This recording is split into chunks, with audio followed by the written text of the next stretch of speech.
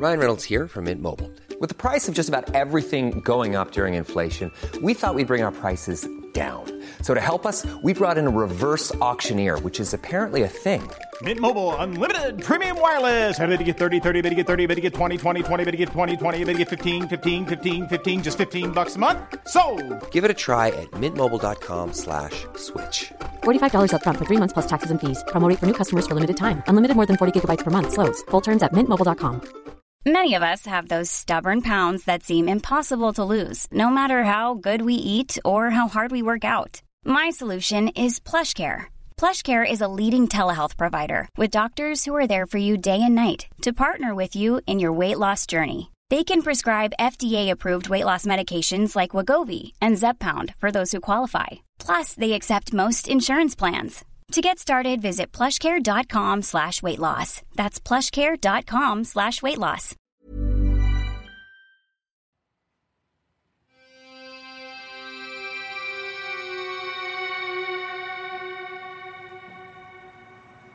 Welcome to Murder Mile.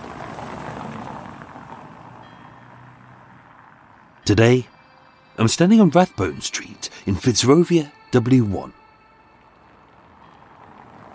3 streets east of the deadly soap of Georgia Antonio. 1 street west of the Charlotte Street robbery. 2 streets south of the scattered body parts by Louis Voisin.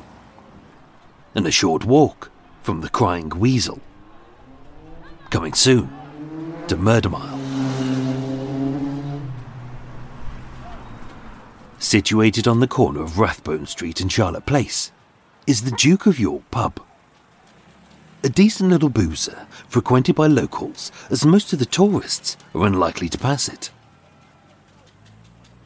Licensed in 1757, it was named after the younger brother of George III. But above the door, you may notice a portrait which resembles a very different Duke of York.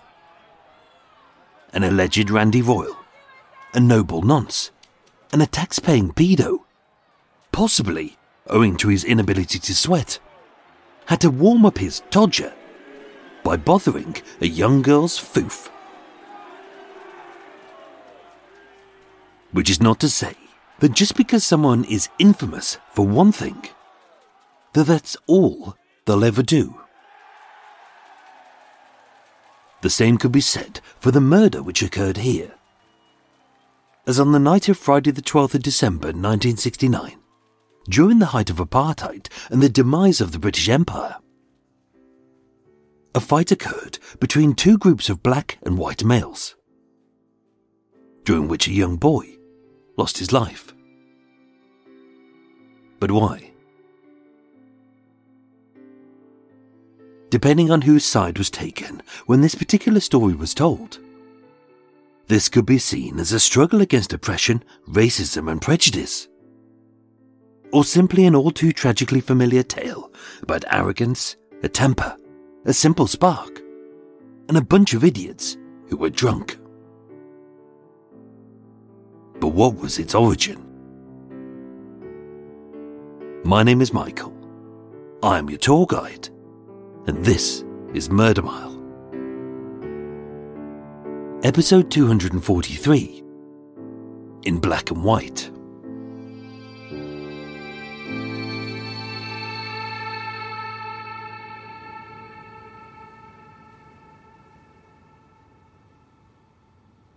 Sentenced to life for murder. 19-year-old Sozarendran Moodley, whom most of his friends called Sozin, wasn't the kind of person you'd expect to be convicted of murdering a young man. But he was. Born on the 11th of June 1950, Sozin was one of 4 children, to Doria, a housewife, and Balasundram, a schoolmaster. Raised in the South African city of Johannesburg, during the tinder-dry height of the brutal apartheid, as a family of African and Asian origin, they saw the extremities of wealth and poverty, freedom and oppression, in a country deeply divided between blacks and whites. As the youngest, Sosson always looked up to his older brother Castri. And as they grew up, becoming fine young men who were both 6 feet tall and pencil thin, they were often mistaken for one another, with the only way to tell them apart being that Castri had a neat little moustache and Sosson didn't. Johannesburg in the 1950s and 60s was a difficult time to be black, let alone an Indian immigrant. Having left school aged 15, Sosson worked as an apprentice printer at Golden Era Printing in the city, earning himself a decent wage and a set of skills which would put him in good stead for the future. He was good, decent, and though a little hot-tempered, he never got into any bother with the police.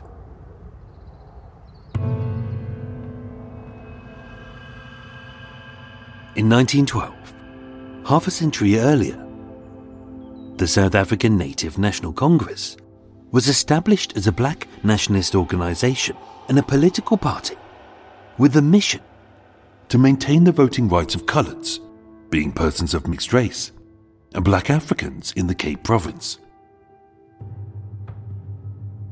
Renamed the African National Congress, the ANC would spearhead the fight to eradicate apartheid and South Africa's policy of racial separation and discrimination. Across the next 7 decades, they would fight hard and many would die. But with apartheid finally quashed in 1990, 4 years later, ANC President Nelson Mandela was elected to head South Africa's first multi-ethnic government, changing the nation forever. In 1963, aged 24, Sosson's older brother Castri came to the UK to study. Obtaining a General Certificate of Education from the Elliott School in Putney, although he returned home to undertake a degree at the University of Durban. As an anti-apartheid activist, he quit in 1967 for what he called political reasons. Obtaining a visa, in 1968, he married, he moved to Fulham, and as a translator for political organisations like Amalgamated Protections on Oxford Street, and later the United Association for the Protection of Trade in Berners Street. When charged for his only known crime, the police report stated, "He is an active member of the African National Congress," which in brackets they wrote, "the Black Panthers."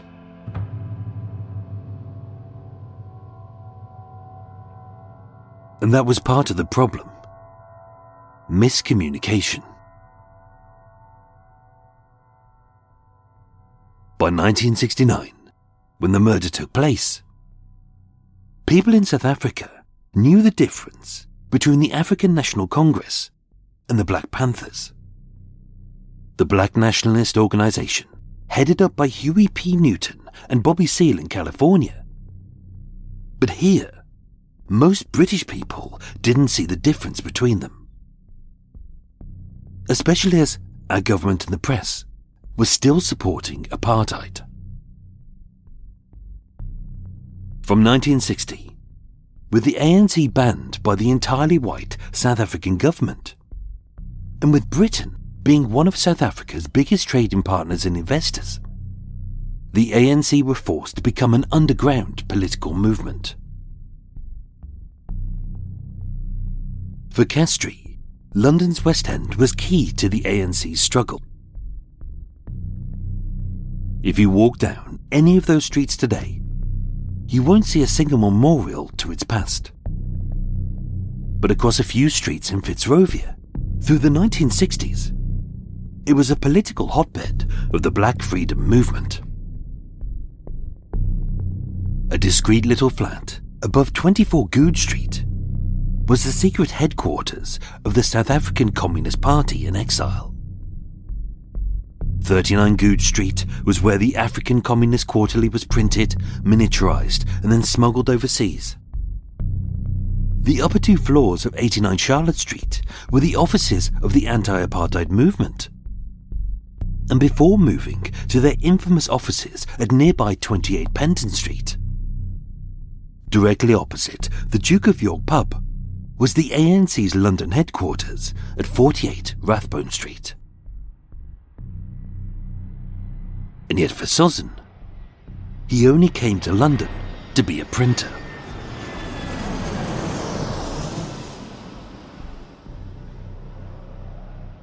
Arriving on a work visa at Heathrow Airport on the 11th of August 1968, 15 months before the murder, even the police report describes Sossin as a man of sober habits and a good character.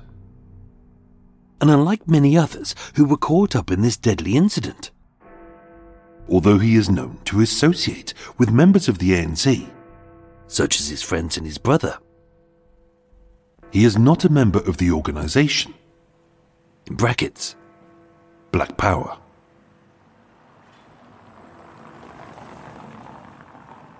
Getting a place at the London College of Printing in Borough High Street.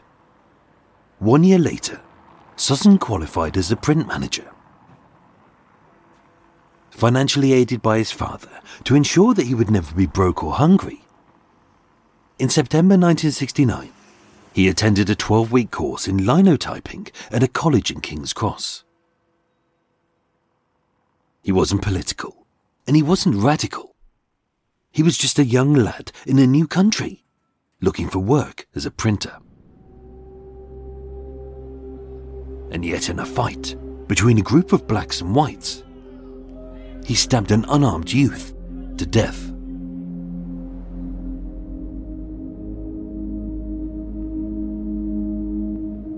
In his book, London Recruits, The Secret War Against Apartheid, Ronnie Kasrils, an ex-leader of the ANC's military wing, described how, after Nelson Mandela was jailed for life in 1964, this spelt the nadir of the liberation struggle.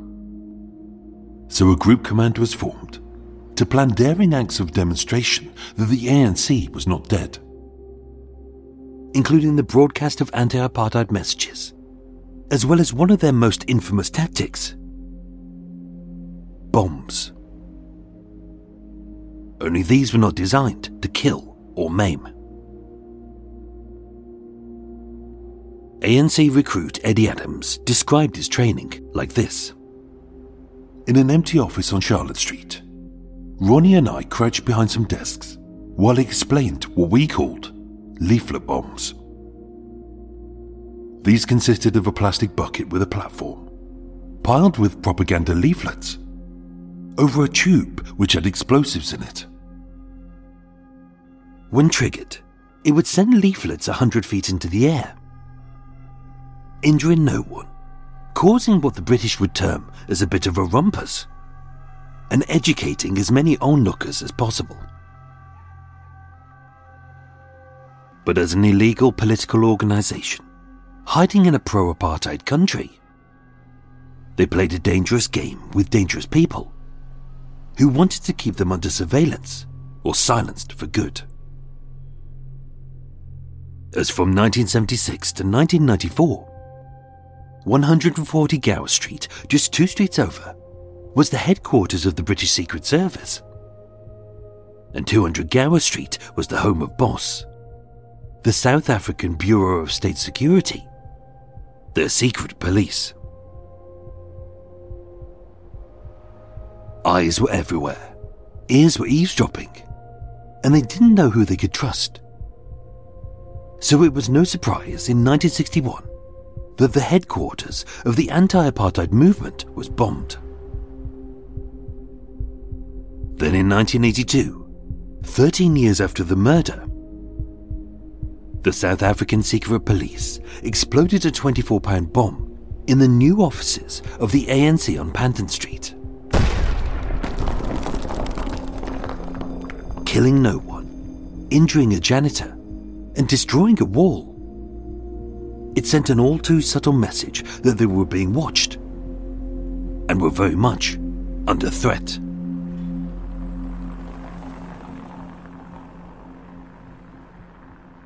So it's no surprise that the ANC's offices on the first floor of 48 Rathbone Street were so discreet. Situated opposite the Duke of York pub, beside a hotel, and along from the eateries on Charlotte Place, this vague brown brick corner building had 3 doors leading up to its 3 higher floors. But with no signs, no posters and no flags, it just looked like any other office in this dark little corner of the city.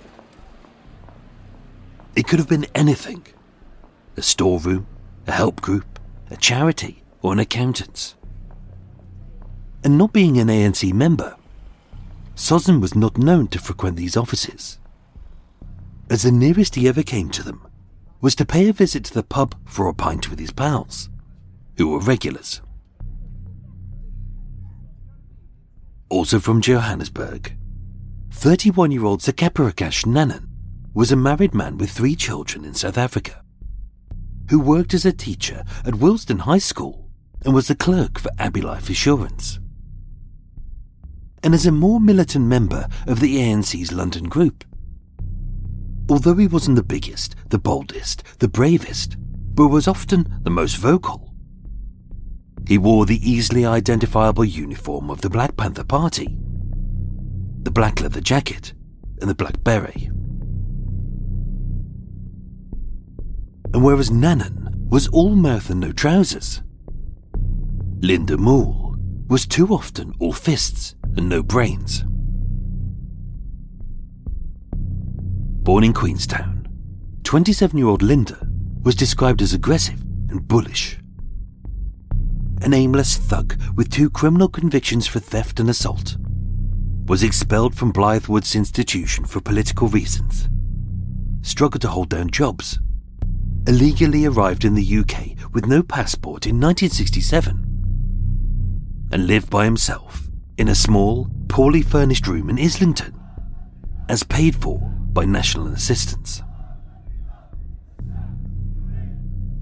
Just like Sossin, they had their own reasons to be in London at that time when acts of rebellion, marches and demonstrations were rife. And yet their ANC membership didn't automatically mean that everything they said or did was politically motivated.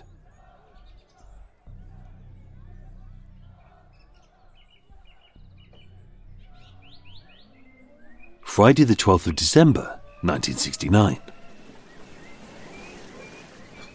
It was a year of huge highs and low lows. As Neil Armstrong landed on the moon, the ANC held its first conference in exile.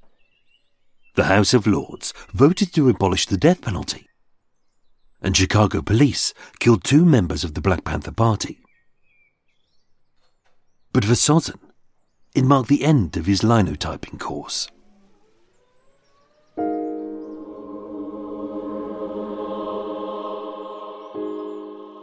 As a 6-foot South African Asian who was pencil thin and dressed in a blue suit with a white Macintosh, Sossin stuck out of the crowd.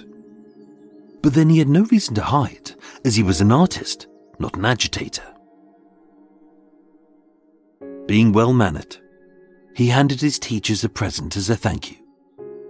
And keen to mark the end of his education, he bought a bottle of whiskey from the off-licence, even though he wasn't much of a drinker.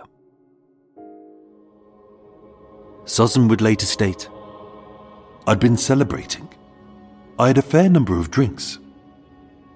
I arrived at the Duke of York pub at 7:30 p.m, where we met his brother Castry, Castry's wife Mel, his pal Satya, and several others. Situated on opposing corners of Charlotte Place, the Duke of York pub may have been barely 8 feet from the ANC headquarters in the heart of the Black Freedom movement. But this area, not being known for just one thing, was also part of London's film district, its second-hand jewellery quarter, a haven for haberdashers, and many of its pubs were infamous haunts of radical writers. Not being activists, Sossin and his pals had no reason to pop into the ANC HQ. So as planned, they popped into the Duke of York pub, where they were regulars. And of the 30 people who were in there, no one was a total stranger. Racially, the mood across the city was no better or worse than usual. With the ramifications of the 1958 Notting Hill race riot still felt, as well as the 1966 riots in Cleveland. And several major riots were bubbling under in Brixton, Toxteth, Handsworth, Broadwater Farm and Chapeltown. But this was just a pub.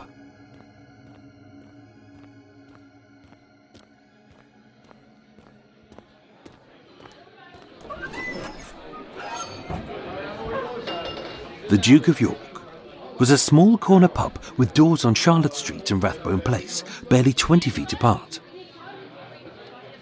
Dominated by a semicircular bar with bench seats around the edge and pockmarked with little tables and chairs.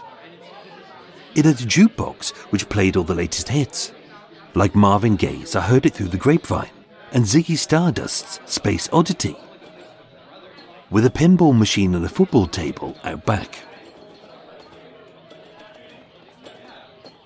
As always, being a Friday night, which for many was payday, the bar was busy, with shoulders rubbing against shoulders, an occasional bit of argy-bargy, and no spare seats for any latecomers. As a regulars pub, everyone split into groups, with a table of white youths, a table of black youths, a gaggle of old geezers at the bar. No solo groups of girls drinking Lambrini, as unaccompanied women were banned from pubs until the 1970s. But a mixed group of lads playing snooker, as often sport, will bring people together.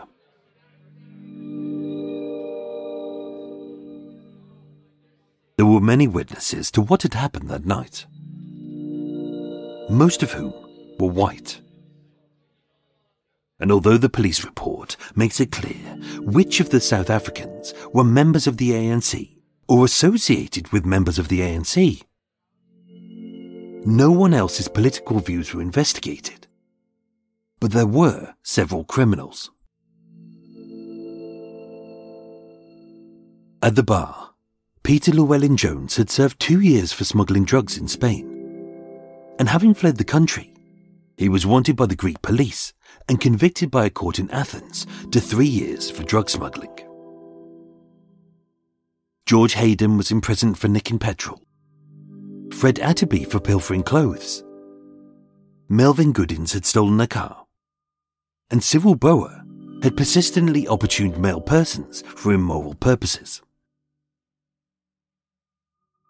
Behind the bar, John Dellum had been convicted of possession of an offensive weapon, and the assistant manager John Moore was, wait for it, fined £10 for stealing a tomato sauce dispenser. But then again, just because someone is infamous for something they've done, it doesn't mean that that's all they do.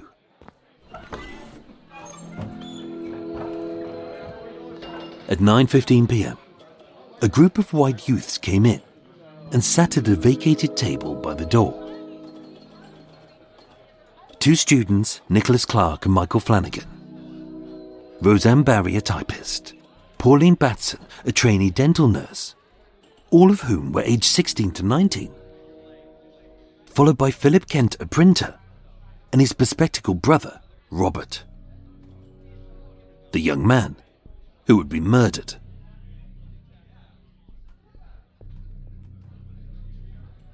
The atmosphere was typical for a Friday night. As Michael told the police, Philip and Nicholas had a game with 2 coloured men on the football machine, as everyone else sat drinking and chatting. Robert and Sosson sat by opposite doors, and as far as we know, they hadn't met or spoken. But at 9:50 p.m, the mood abruptly changed.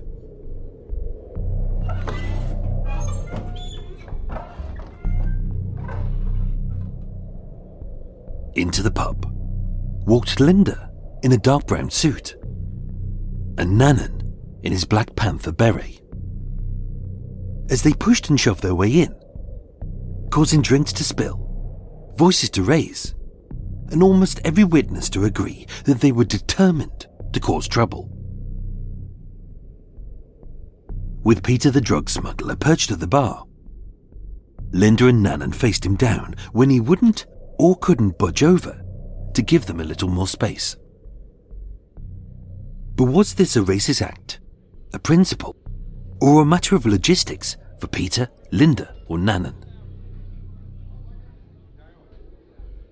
As Linda grabbed Peter by the lapels and shouted in his face, although several men of different colour came to the aid of whoever had a similar skin tone to them. Before it kicked off, the landlord had split up the group, and even though Linda had invited Peter outside for a fight, the incident was over for now. It seemed like nothing. An insignificant little moment, which happens in a pub, on every week, in every city. As someone who's had too much to drink tries to take on another drunk for a pointless purpose. But as fast as the anger had quelled, it erupted just as quick.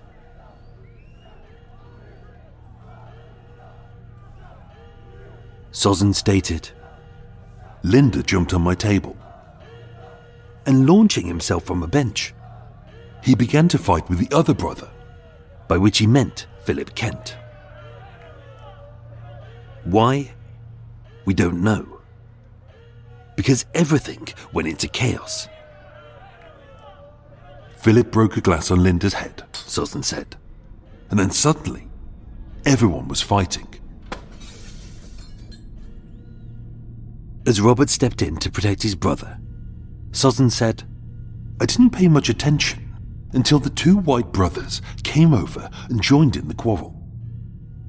I then got up, I went over, and I tried to stop the fight. The brother with the glasses pinned my arms behind me, this being Robert, as the melee continued in the bar. With bottles being smashed, benches being thrown, and Michael being hurled across a table. As all the while, Nanan made a swift exit, and Peter the drug smuggler, who some said had incited it, was ignored. With the action reported by Rosemary and Pauline, who had wisely sought refuge by the ladies' toilets, the police stated there was little doubt that it was the Cullets who were the aggressors, with the ringleader being Linda, who stood on the bar to kick Robert in the face. And as the boy fell to the floor, Linda repeatedly kicked him as he lay bleeding. And seeing another victim, Linda moved on to Michael to do the same. And although Sutton and Robert were only participants on the periphery, it was then that this happened, and nobody knows why.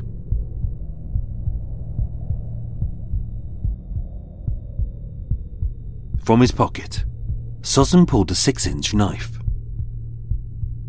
Whether he carried it for self-defense, as a souvenir, for a friend, or as a tool of his trade being an artist, neither was suggested in the police report.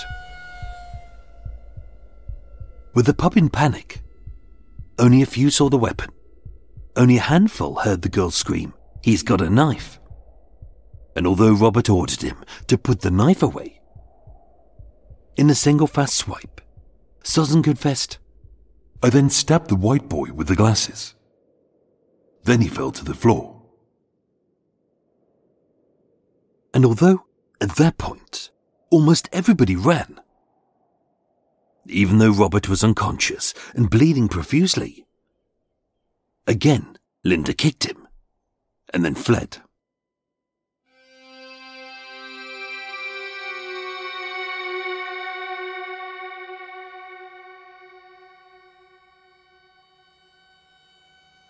Called at 9:50 p.m., The police arrived 3 minutes later. But with the landlord having cleaned up, the pub didn't look that bad. Bar the broken glass, the blood, the screaming girl, and Robert, who lay silent. Nannen was detained on site. Linda was arrested at the ANC offices. And Susan was apprehended just 2 streets away, with a knife given to a friend quickly found. Transferred to Middlesex Hospital, having suffered a single stab wound just above his right ear. So much force had been used that the blade had sliced through his 7mm thick skull and penetrated his temporal lobe, resulting in a massive hemorrhage. 1 week later, Robert died of his injuries, and Susan was charged with his murder. Tried at the Old Bailey on the 18th of June 1970. Of those involved in the fight, only the black men were convicted, with Castry and Nannen sentenced to a 6-month suspended sentence, and Linda sent down for 6 months for assault. But with Robert's blood on the blade, Susan's fingerprints on the handle, an ID parade identifying him as the killer, and later confessing, "I stabbed the white boy. I'm sorry I stabbed him." 19-year-old trainee printer Sosarendon Moodley of South Africa was sentenced to life in prison. But with the witness statements being such a confusing mess that Peter identified the killer as Susan's brother Castry, and with the crime scene having been cleaned up and neither man having met before, no one could explain the motive for the killing. Not their friends, not their family, nor Susan himself. Was it political? Was it personal? Or was it as simple as black and white?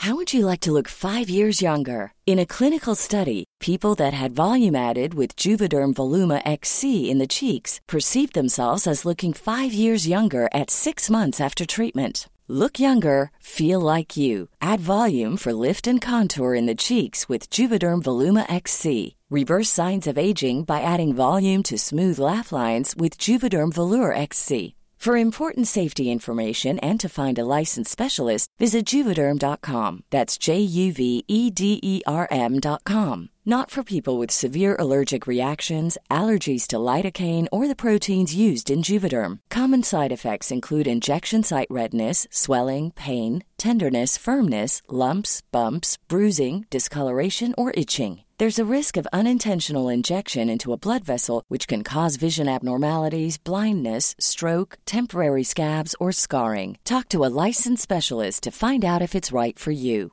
This Mother's Day, celebrate the extraordinary women in your life with a heartfelt gift from Blue Nile. Whether it's for your mom, a mother figure, or yourself as a mom, find that perfect piece to express your love and appreciation. Explore Blue Nile's exquisite pearls and mesmerizing gemstones that she's sure to love. Enjoy fast shipping options like guaranteed free shipping and returns. Make this Mother's Day unforgettable with a piece from Blue Nile. Right now, get up to 50% off at BlueNile.com. That's BlueNile.com. Hey, it's Ryan Reynolds, and I'm here with Keith, co-star of my upcoming film, If, only in theaters May 17th. Do you want to tell people the big news? All right, I'll do it. Sign up now and you'll get unlimited for $15 a month and 6 months of Paramount Plus Essential Plan on us. MintMobile.com/switch. Upfront payment of $45 equivalent to $15 per month. Unlimited over 40 gigabytes per month. Face lower speeds. Videos at 480p. Active Mint customers by 531.24 get 6 months of Paramount Plus Essential Plan. Auto renews after 6 months. Offer ends May 31st, 2024. Separate Paramount Plus registration required. Terms and conditions apply if rated PG.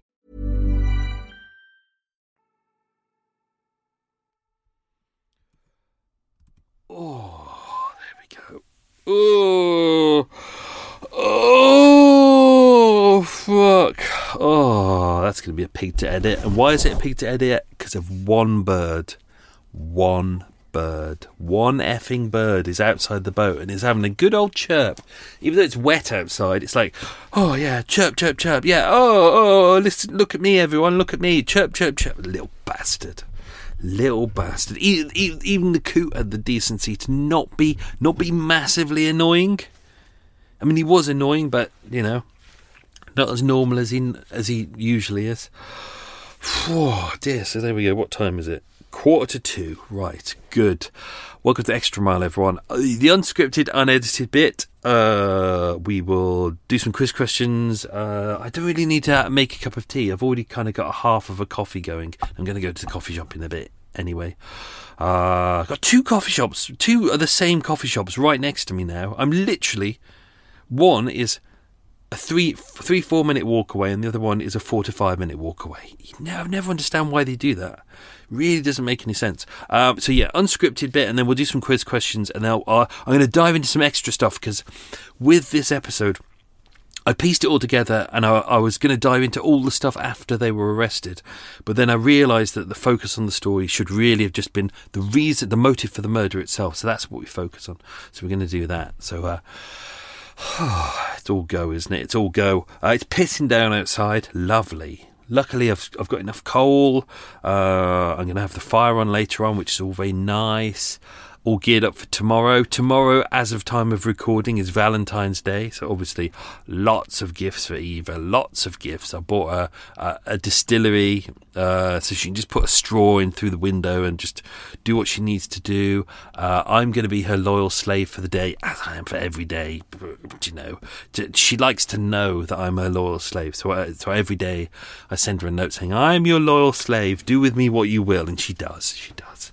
So that's all good. We're doing this a regular thing. So myself, Adam from UK True Crime, and Paul from True Crime Enthusiast, we do a roundtable discussion every Sunday. It's live. It goes out on YouTube, so you can check it on that. There's a link on my social media. You could do that. It's free. It's an hour. It's a chat. There's a little chat box in there, so you can send messages to us and questions, which is good. People like to interact. That's good. We get some nice guests in. So yeah, if you fancy doing that, please do. I think we also upload it to the social media as well, so you can enjoy that as well if you like. What else has happened? Not much is going on in my life, except I was boxing up some mugs the other day because I'd had a nice meeting in town with some people and I wanted to send them a Murder Mile mug of goodies. And what I always do is open up the box, which had been there for about a year, and I opened it up just to check that the mug's okay and it's the right mug on the inside. And when I opened it up, there was a little spider having his winter holiday. He was in there. He'd made a little nest. He got his food was there, so a fly that he was eating, and I was like, I'm glad I checked this before I sent it off. So there we go. So someone today will have received a nice mug, only without a spider in it. So there we go. Always good. Wow, Michael, your life is so exciting, isn't it? Yes, it is. Whoa, I wonder what excitement will happen next week. Probably nothing. Let's do some quiz questions, and then we'll dive into some extra stuff. So get ready. Don't forget, I'll do the answers at the very end, and I haven't edited the first part of the episode yet, so I may take things out of the episode, which means you can't answer the question, or I might just balls them up by mistake. But this is unedited, thank God. So there we go. Question number 1. In which part of West London is Rathbone Street in? I.e., Wardour Street is in Soho, so which part of West London is Rathbone Street in? There you go. Oh, I'm really burpy today. Question number 2. The Duke of York pub is named after the brother of which English king? There we go. Question number 3. Whose face is on the sign outside of the pub? Question number 4. What job did Sozzan's father do? Question number 5. What was the name of the printing company where Sozzan got his first job? Question number 6. Who was the first head of South Africa's first multi-ethnic government? That's an easy question. Question number 7. Castries obtained a GCE, but what does GCE mean? Hang on. Yeah, GCE. A GCE. Question number 8. What political group did the police confuse the ANC with? I've mentioned that about 50 times in this episode, so you've got to get that one right. Question number 9. Sutherland was qualified for what job? And question number 10. What 12-week course had he just finished? So let's dive into some of the extra stuff that's in there. As mentioned in the start, kind of Sutherland and Castry are very similar to each other. They're brothers. What do you expect? They've got the same mother and father, so they're likely to be very similar. Which is why at the start I kind of mentioned about the fact. Originally I was going to add this into the story, but I thought it just confused it, so I put it right at the end. But they're very similar. They're 6 foot tall, pencil thin. The only difference is that Castry has a little moustache and Sutherland doesn't. So with the it was interesting. It was that Philip dude. Have I got this here? I thought this was it. I thought I had the statement here. So Philip, who was the drug smuggler, who was at the bar, who's the one. It's weird. It's kind of with this story. It's kind of him that. This is where the argy-bargy happens, that Linda and Nanan come in and Philip's at the bar and Philip won't move over because he's sat on his stool and he's having a pint. He's one of these guys who sits at the bar and he's like, oh, it's my pub. I've bought a pint. I'm going to nurse a shit pint of Foster's for about 4 hours, having spent £2, and therefore this is my pub because I annoy the bar staff all the time. He seems like he's that kind of prick. But he actually said that he was certain that so he gave 3 statements, and on the first one he said no, it was definitely Sutherland, and he knew them. They were both wearing entirely different clothes. So obviously, as mentioned in the episode, you got Sutherland wearing a white Macintosh and a blue suit, and then you got Castry, who was all in dark clothes. They're both similar, but one has a moustache and one doesn't. And he'd known them both for at least the last 2.5 months, and he admitted that, and yet he got them wrong. Didn't put this in the story as well, but also Sutherland had some cuts on his face. We're not too sure how he got them. It's not mentioned in any of the police reports or anything, but whether it was a fight or whether he fell or something, he got cuts on his right cheek. So that made him even more identifiable. But still, you had people like Philip going, oh no, it was definitely him.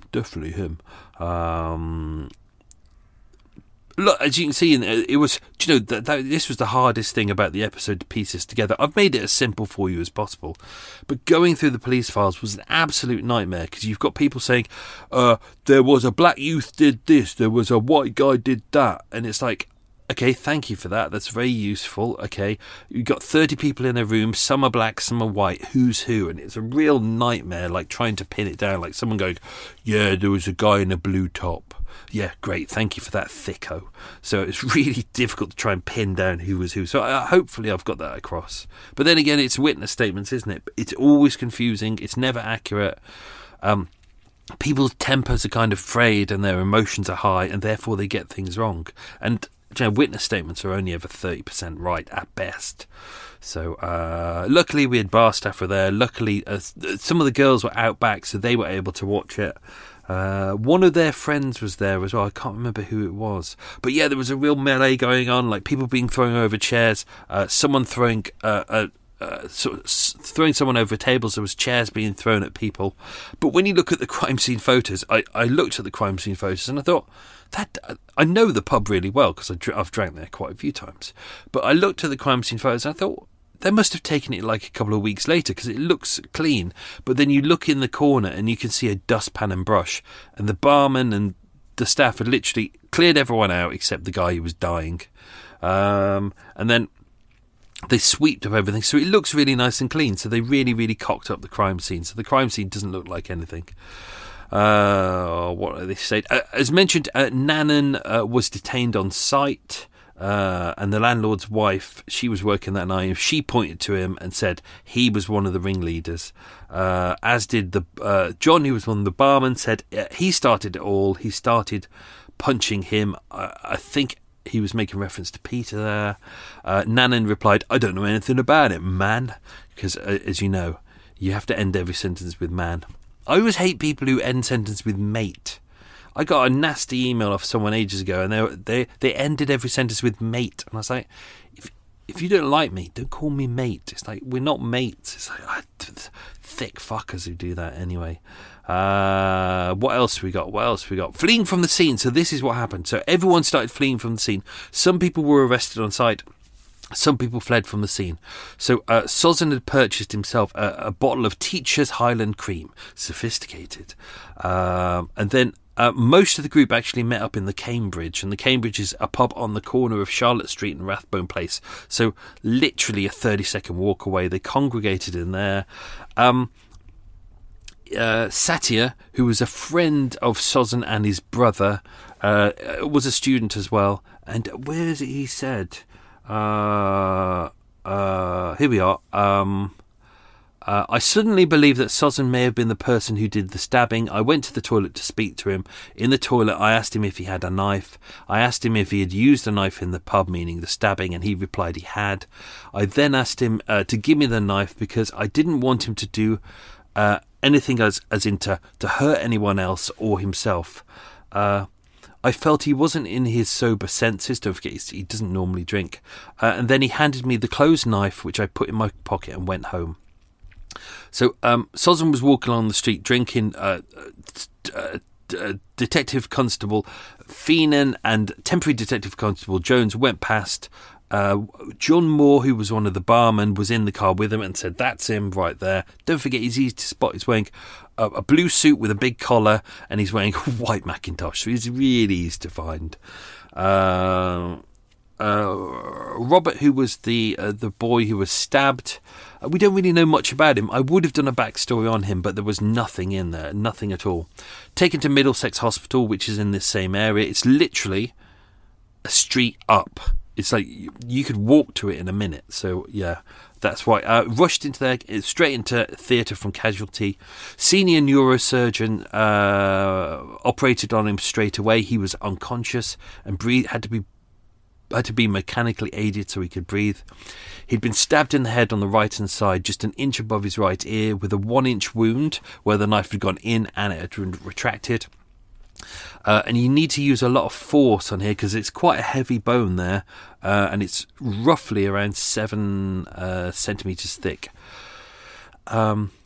Normally the skull protects the brain from damage through high resistance to deformation, and it says here that you need a force of about 1 ton to reduce the diameter of the skull by 1 centimetre. So actually, it's quite a lot of force. It's weird with Sozin. Apparently some people said they saw him with the knife underneath his Macintosh, which was over his arm, and then they said it was waist height, but he stabbed him sideways into the side of the head. So it's not like it was an accidental stabbing. It's like you can't accidentally stab someone in the head and stab through the skull into the brain. This is a very deliberate act. But if you think about it, like if he was defending himself, wouldn't he stab him in the stomach or in the hands or something? There was no defensive wounds at all. But this was a very deliberate act. This is something that involves kind of anger and passion. It makes you wonder, why was it there? Why was it in the side of the head, not elsewhere, not in the thigh, not in the groin, as you'd probably expect? He was stabbed in the temporal lobe, which is the part of the brain that controls memory, speech and comprehension, but he he remained in critical condition. He was in the Cavendish Bentinck ward for a week, and then he died of his injuries. Police scooped everyone up and took them into Marylebone Police Station, which is over on Seymour Street. And basically all the witnesses were there, and it's kind of an interesting one because you've got, as mentioned, this is very much a story about people in their little groups. There's groups of blacks and groups of whites, and you get a few who are kind of mixed, but not really that much. It's kind of everyone keeps to themselves. So the police had everyone in kind of the charge room, and they were kind of process all of these witnesses. Like they even said that the room wasn't big enough to have all of the witnesses in there, so they were really struggling with that. But where was it? It's you have to kind of take a lot of this from the perspective of people in that era. So it makes it makes it hard to know exactly what the real truth is here. Like, even in some of the statements as well, like with all the black people, it's kind of like they are just known by their names, and whether they're associated with the ANC or whether they're members of the ANC or whether they associate with members of the ANC, that's always in there. But no political beliefs for anyone who's white. With all the black people, it's about if they're unemployed, that's listed. But with the white people, they're always given Mr., like Mr. Melvin Graham and Mrs. Esther Gooding. Like, they always get their titles and their job statuses, but never anyone else. It doesn't come off well for them because obviously everyone's been drinking, but let's read this. This is from the police report. It said, it should be mentioned that whereas the white people were willing to assist in any way they could, the coloured men refused to cooperate. Don't forget, this also could be part of it because they've come from South Africa and their kind of police force is quite brutal and oppressive. Therefore, there's been bombings by the secret police over here, by South African groups who are kind of here. So they have a reason to kind of for hatred of the police. And given the fact that in this era, Britain is, which, our police force is funded by the taxpayers and Joe's government controlled, therefore they have every right to kind of not trust the police. So you can kind of understand it from that perspective there. It says they treated the whole matter in a totally irresponsible manner, shouting, singing and swearing, sometimes in Afrikaans, sometimes in English. The situation deteriorated and became intolerable. In custody, coloured men were heard to chant slogans and on mention of Robert's name, don't forget by that point he's not dead, but he's critical, they laughed uproariously and shouted, "Who cares?" and "White trash." Could have happened, could not have happened. It could have been one of them, it could have been a few of them, but don't forget everyone's being lumped together. So, yeah, in these reports it's always the coloureds did this, but it could be one. It could be a few. We just don't know, so it's really hard to get this right. Bear in mind that a number of white witnesses were acquainted with the coloured men and in some cases knew them by either their name or nickname, and it could not be obviated that the both sides may have met on their arrival at the police station. D.I. Parker decided that a form of confrontation should take place. Each side was then individually given the opportunity to view the other and make comments that they felt was relevant. That's something that we don't do anymore, but back then you could kind of get a group of people in a big room and just say, right, argue it out, and we're going to take down the notes. Obviously, that's the way they did it. What else have we got? Suzzin's statement, his first statement. I'm not going to read all of his statements. But if you're a patron subscriber, this is what I do on the. I do a thing called Bad Nanometers, and if you enjoy Extra Mile and me reading all the stuff that you won't get anywhere else, I save all the really, really exciting stuff, like the pieces that you can't get anywhere else, for Bad Nanometers, and it's available to everyone on Bad Nanometers. So even if you pay like $3 a month, you get this as a freebie on every Thursday night. You get these. So haven't decided what I'll do for this, but first statement of Suzzin was, and this is in its entirety and it's short. He said, "I went to the Duke of York pub around 8:30. I saw some friends. I don't know their names. I saw a fight between friends of mine and a couple of guys from the pub. They were white guys and they were fighting with my friends. I don't know how the fight started. I left as soon as the fight started. My brother was there. I left by myself. That's the end of it as far as I'm concerned." And that was his statement. As we know, it was all a lie. But people do that, don't they? When they're confronted, they panic and they go, "Oh, nothing to do with me," or they do that thing as they do on all the like 24 hours in police custody. And, no comment. No comment. No comment. Stare at the ground. No comment. No comment. No comment. So, you just want to slap them, don't you? You just want to slap them. Why not just say, instead of saying no comment, why not just say I am guilty? Just have done with it. That day, Suzzin was charged on the 12th of December 1969 for, it's actually on the 13th, for making an affray and the GBH of Robert Kent against the peace, because Robert's still alive by that point.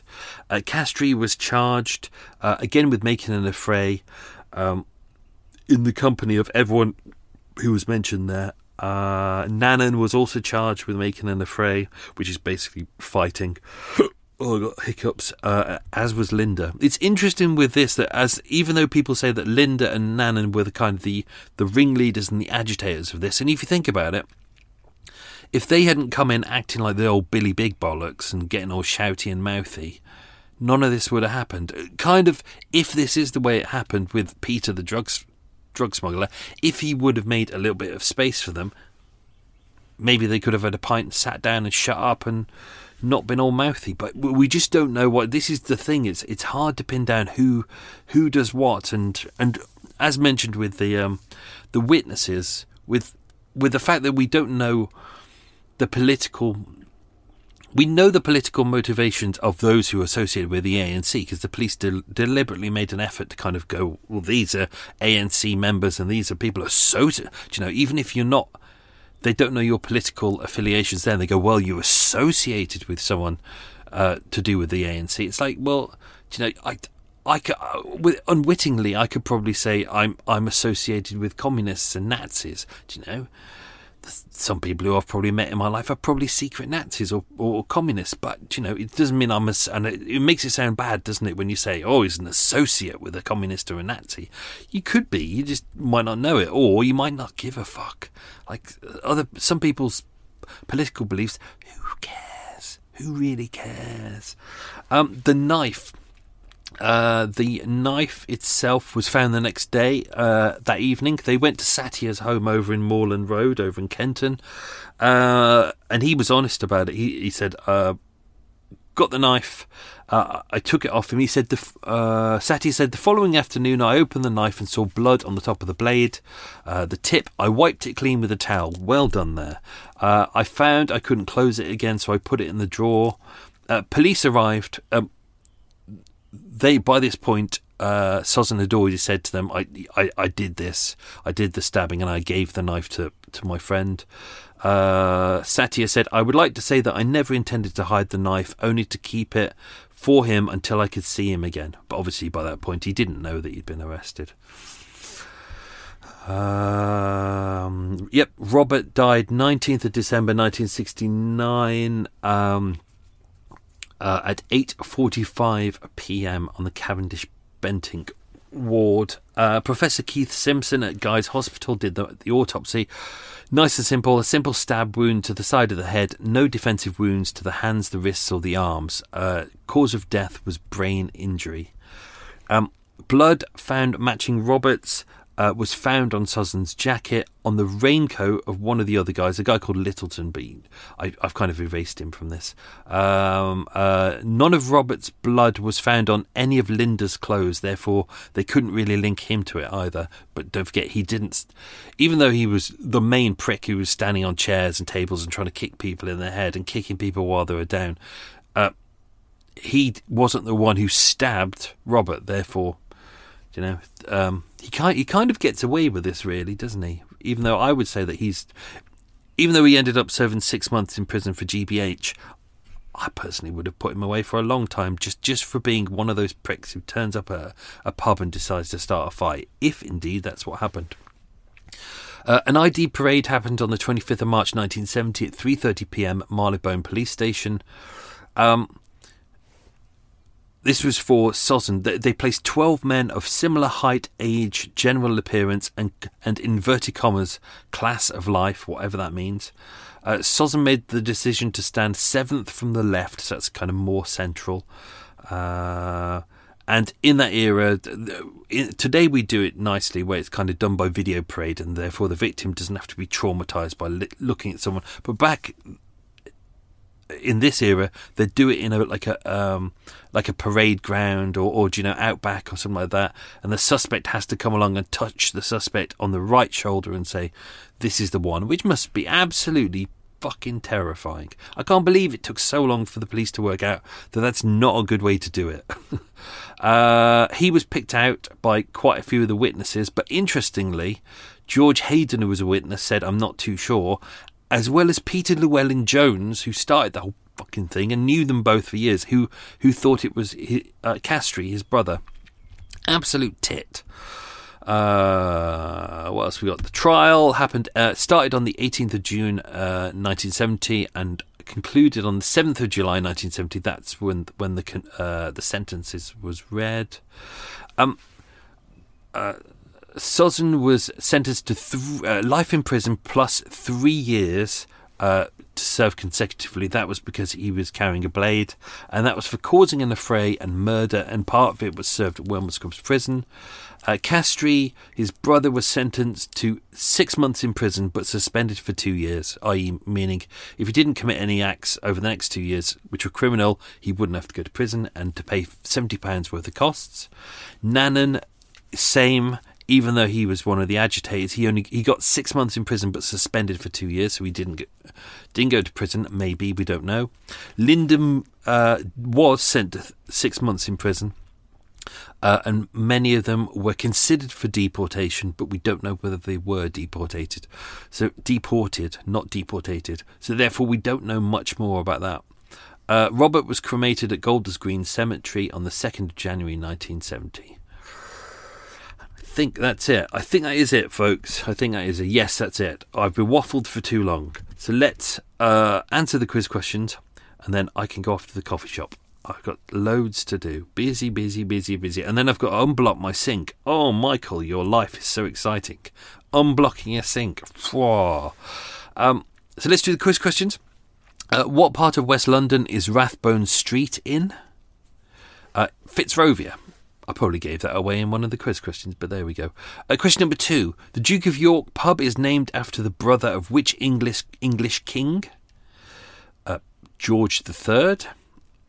Question number 3. Whose face is on the outside of the pub? It's Prince Andrew. Oh, lovely. Makes you want to have a pint there, doesn't it? Question number 4. What job did Sossin's father do? He was a schoolmaster. Question number 5. What was the name of the printing company where Sossin got his first job? It was Golden Era Printing. Question number 6. Who was the first head of South Africa's first multi-ethnic government? It was, of course, Free Nelson Mandela. Question number 7. Castry obtained a GCE, but what does GCE mean? It was a General Certificate of Education. Question number 8. What political group did the police confuse the ANC with? Nice and easy. It was the Black Panthers. Sorry I messed up your Black Panther party. There you go. A little bit of Forrest Gump there. Question number 9. Sossin was qualified for what job? He was a print manager. And question number 10. What 12-week course had he just finished? It was linotyping. So there we go. Hope you enjoyed that. That's it, folks. Hope you enjoyed that episode. Interesting one, weird one, strange one. One for you to mull over and to see what you decide. Who killed who for why. Next week, I think it's another one-parter. It probably is. So have yourself a good week, folks. Stay safe and be good. And thank you for supporting the show. It's very much appreciated. Lots of love. Now time for me to go into silence. Bye. Planning for your next trip? Elevate your travel style with Quince. Quince has all the jet-setting essentials you'll want for your next getaway, like European linen, premium luggage options, buttery soft Italian leather bags, and so much more. And is all priced at 50 to 80% less than similar brands. Plus, Quince only works with factories that use safe and ethical manufacturing practices. Pack your bags with high-quality essentials you'll be wearing for vacations to come with Quince. Go to quince.com/pack for free shipping and 365-day returns. Planning for your next trip? Elevate your travel style with Quince. Quince has all the jet-setting essentials you'll want for your next getaway, like European linen, premium luggage options, buttery soft Italian leather bags, and so much more. And is all priced at 50 to 80% less than similar brands. Plus, Quince only works with factories that use safe and ethical manufacturing practices. Pack your bags with high-quality essentials you'll be wearing for vacations to come with Quince. Go to quince.com/pack for free shipping and 365-day returns. Imagine the softest sheets you've ever felt. Now imagine them getting even softer over time. That's what you'll feel with Boll & Branch's organic cotton sheets. In a recent customer survey, 96% replied that Boll & Branch sheets get softer with every wash. Start getting your best night's sleep in these sheets that get softer and softer for years to come. Try their sheets with a 30-night guarantee. Plus, get 15% off your first order at bollandbranch.com. Code BUTTERY. Exclusions apply. See site for details.